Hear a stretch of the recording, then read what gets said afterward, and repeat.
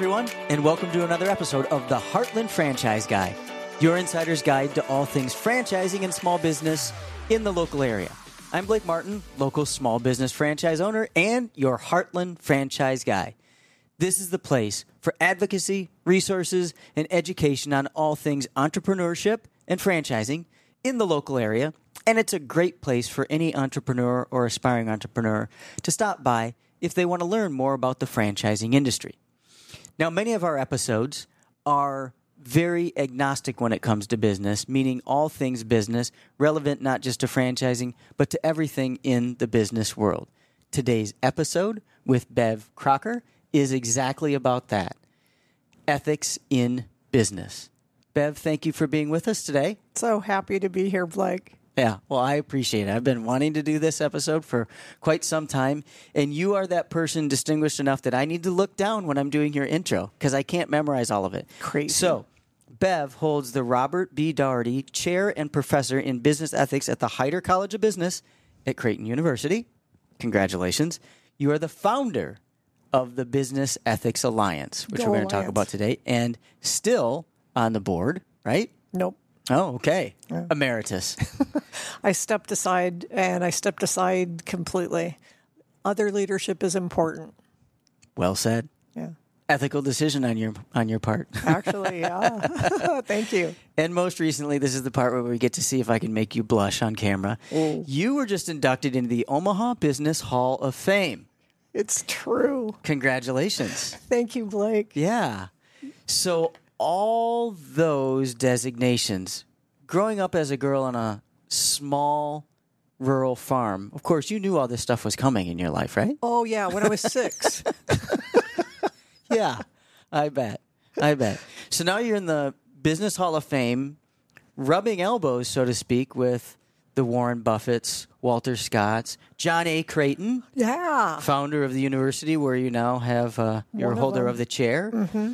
Who else? Father Flanagan, Rose Blumkin, who founded Nebraska Furniture Mart. I can't believe it. Yeah. It's incredible. So that says a lot about what the people of the business community in this entire region think of you. Congratulations. Yeah, it really does. It says a whole lot about the fact that this business community really enjoys and wants business ethics education. Yeah. Want to make a bunch of money, but want to do it with integrity and honor and fair deals and be educated on that and have their people educated in the same way. It's marvelous. We live in a great community, don't we, Blake? Indeed.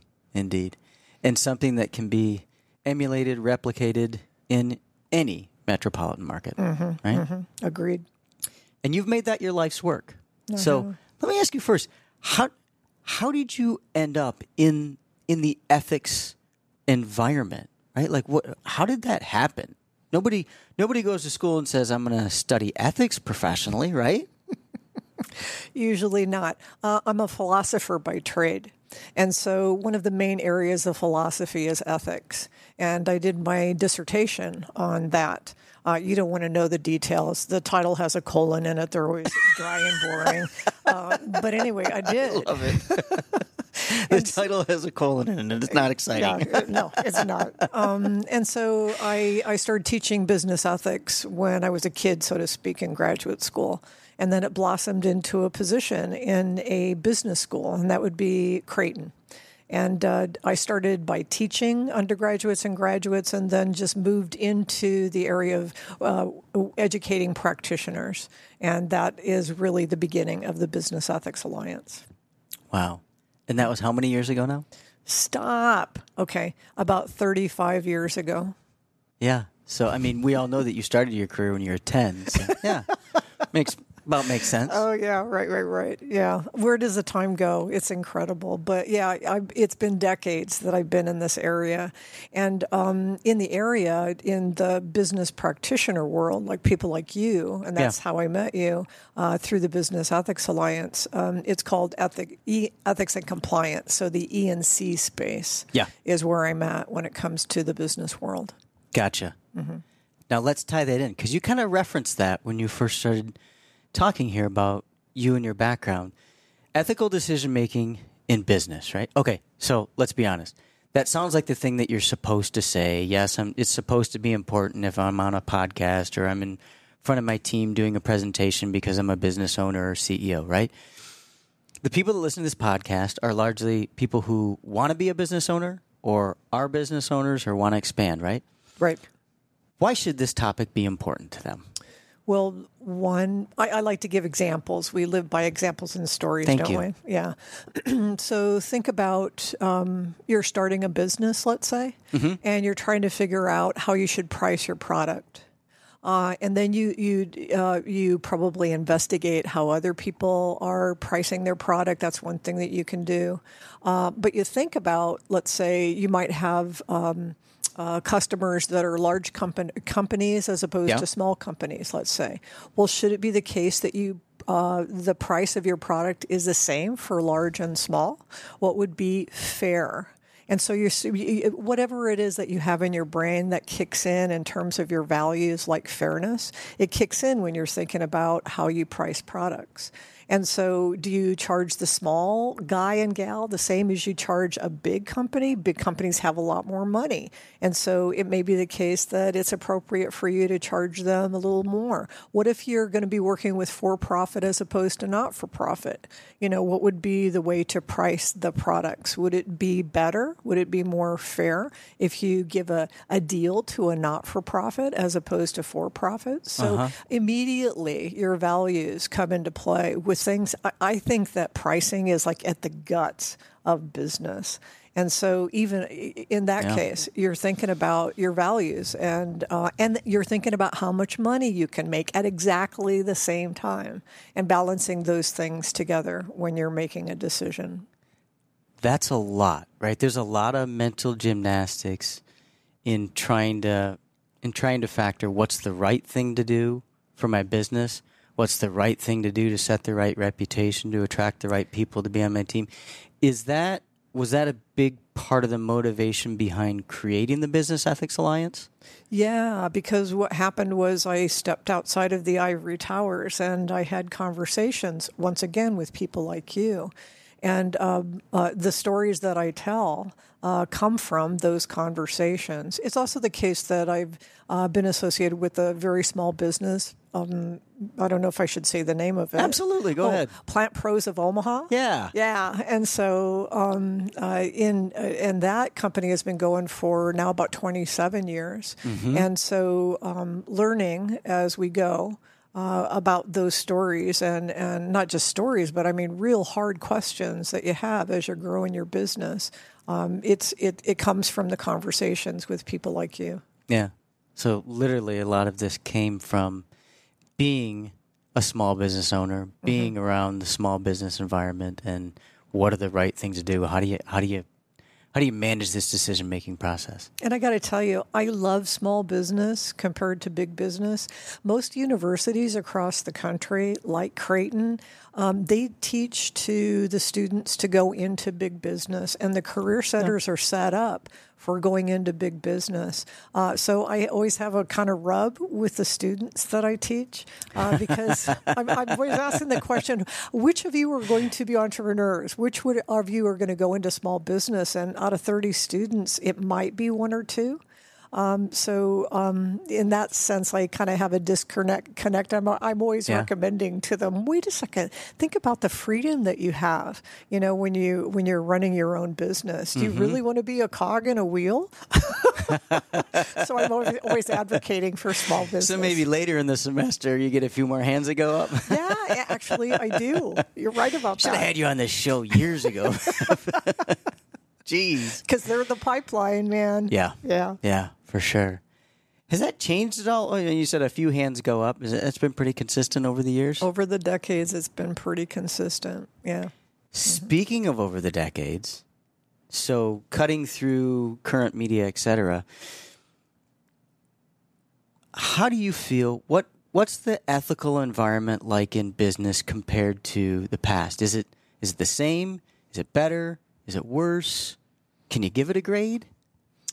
I haven't seen any survey that helps us answer this question. But what everybody's talking about is the use of technology.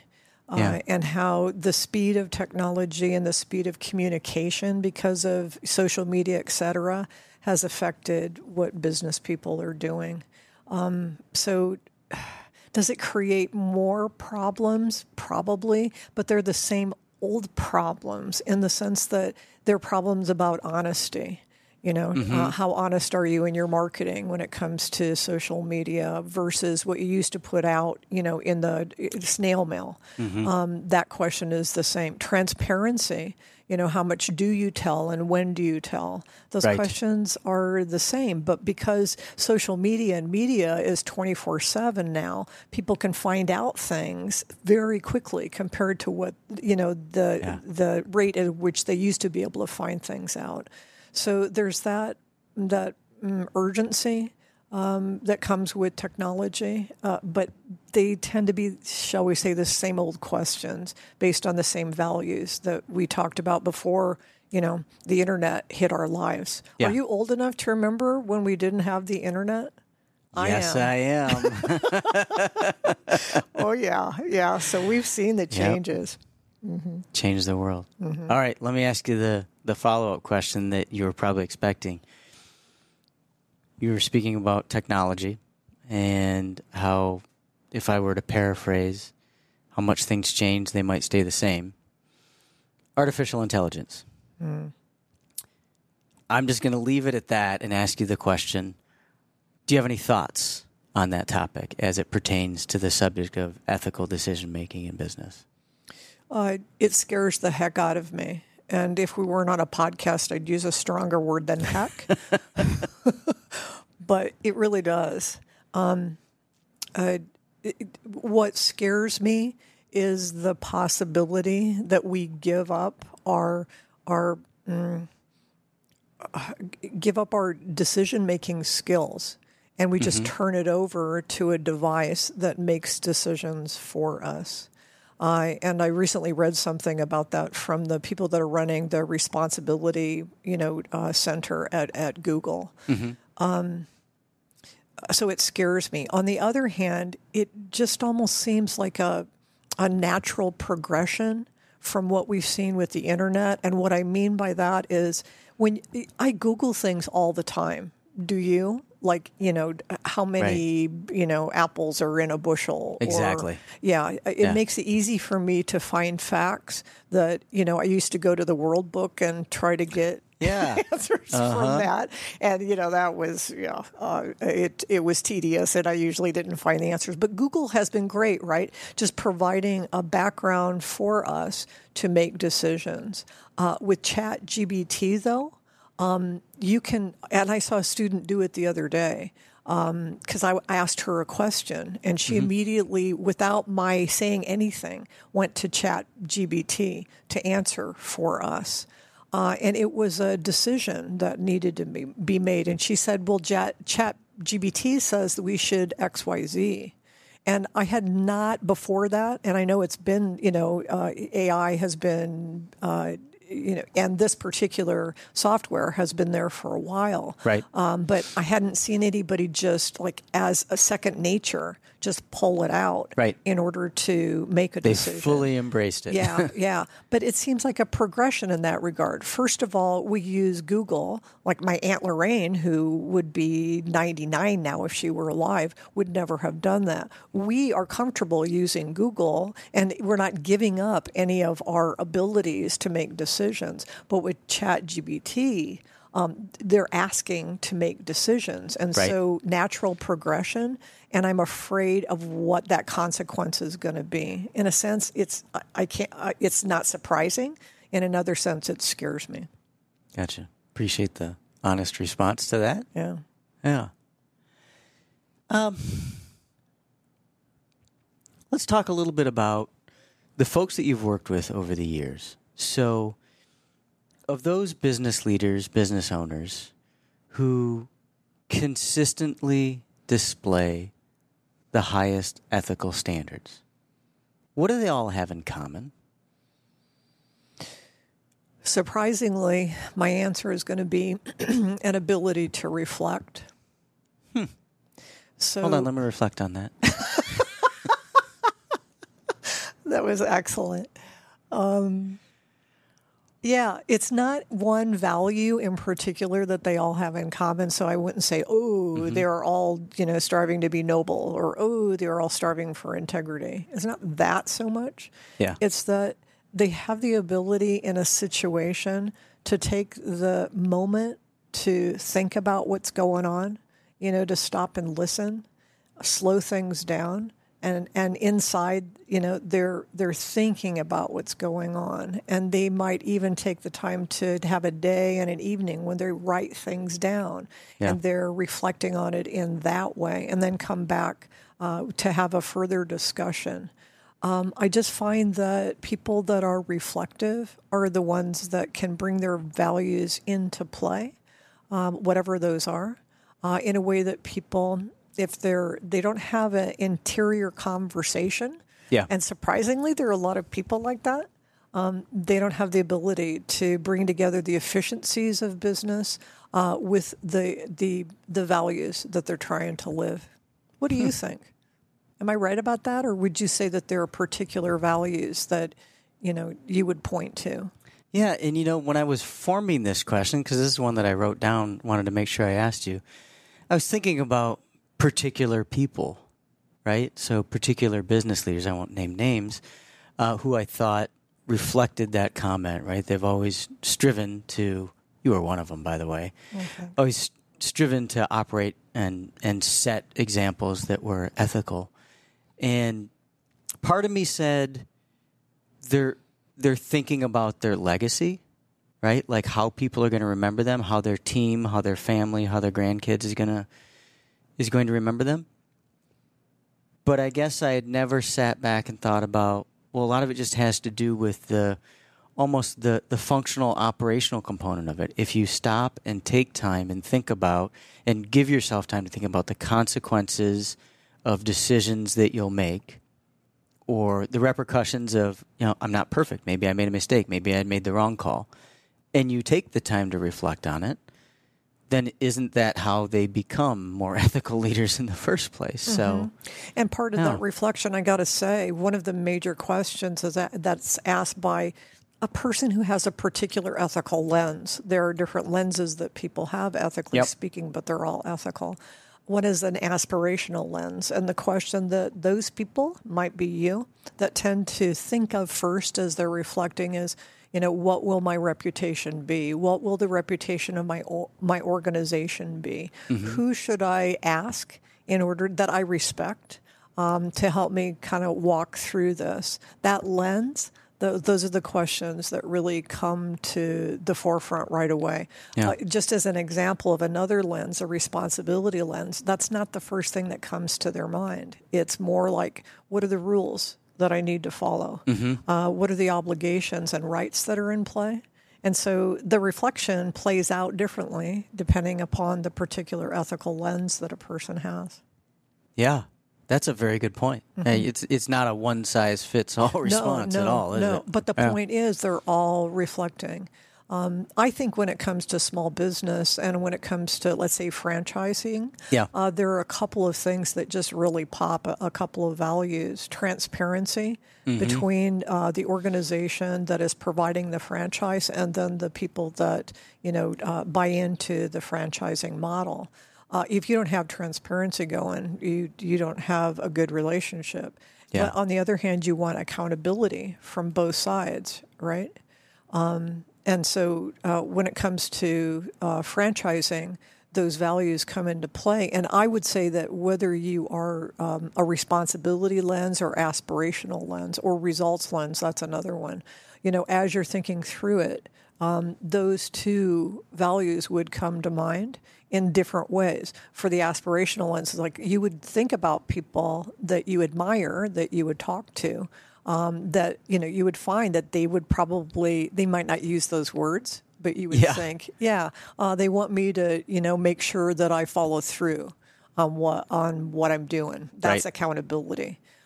So they would come into play, I think, with any lens, but for franchising in particular, those two values are just pillars, aren't they, to successful franchising? For any sustainable franchisor that's in it for the long run, Yeah, totally agree. Yeah. In fact, maybe that'll be our clip out because it's so pertinent. All right, let me ask you a logical follow-up question to that, because I know we have to start wrapping up here. But what do you say to the person who nods their head and says, yeah, all right, but there's no money in ethics when it comes to business ownership or operating a business? There's really no financial motive to putting all that time and energy into the ethics and assigning somebody the responsibility and accountability. How do you respond to that after all these years? Was the question money in There's ethics? no money and there's no financial incentive to put a huge emphasis on ethical decision-making and ethical operations. Yeah. As an academic, I have to go to literature, and there are studies that show that if you have a code of ethics, then in a company, then it's the case that you do make more money. Is that right? Yeah, yeah. But does that mean you have ethics? Because you have a code of ethics. Enron had place. a code of ethics, right? Exactly. Shrink wrapped, and you can find it on eBay because nobody used it.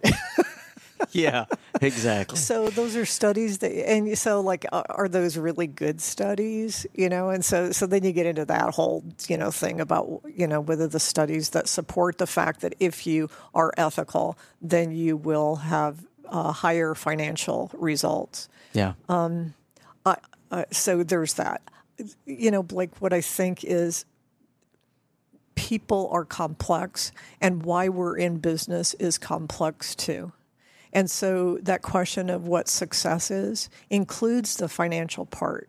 There's no doubt about it. But really, all the people I've talked with and conversed with and had dealings with, it's not just as simple as that. The money matters. It has to, because we're in a capitalist, environment, and you've got to make money in order to survive.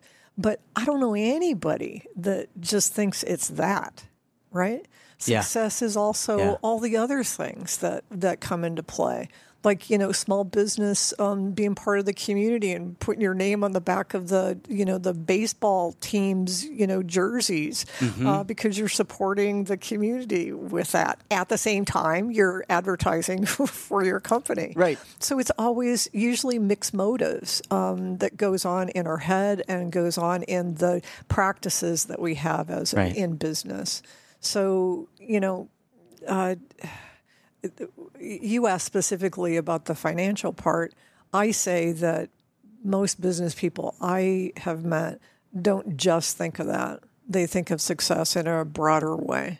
And it will always include, doing things the way that they want to do, which they consider to be the right way. Yeah. And if people want to focus more on that and they want to get involved in the Business Ethics Alliance, how do they get a hold of the folks over there to get involved and engaged in that? Oh, good question. We have a new executive director, Anne Marie Moliar, and there's a website for the Business Ethics Alliance, and it's real easy, businessethicsalliance.org. That's the very best way to get a hold of anybody over there. Yeah. I appreciate it. Yeah. So this could go on forever, but Dylan will cut me off. I do have one last question that I want to ask you. Uh-oh. Yeah.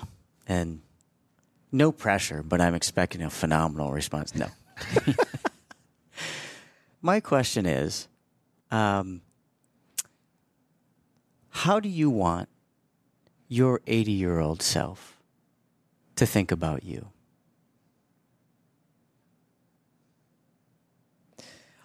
As a person who has lived with joyful mischievousness. A very candid, honest response. I should have known. That's great. No right answer to that, of course, but I appreciate you sharing that. Yeah, thanks. Good. Well, thank you so much for being here. Great really, to really talk appreciate to you. it. As Absolutely. always. Bev with the Business Ethics Alliance. Everybody knows how to find Creighton University. She's with the Heider College of Business, so we can look that up. But the Business Ethics Alliance, again, businessethicsalliance.org. And, of course, you can always just scan the QR code on your screen in order to get in touch with us, and we'll get you in touch with the Business Ethics Alliance. But I appreciate very much you sharing some time and sharing some of your experiences with us today on ethical decision making in business. Thanks for being here. I appreciate your leadership in the Omaha business community. What you do is magnificent. Well, coming from a Hall of Famer, I'm touched. Thank you. You're welcome. And thanks to all of you for being here for another episode of the Heartland Franchise Guy. Please share this episode and like and subscribe and follow. You know somebody who really should listen to this, maybe a mother-in-law who you think should listen to an episode on ethics, or just a business owner or aspiring business owner who could benefit from this or other episodes. Please do make sure that you like, share, and follow. We appreciate you being here with us for another episode of the Heartland Franchise Guy, and we'll see you here again for another episode very soon.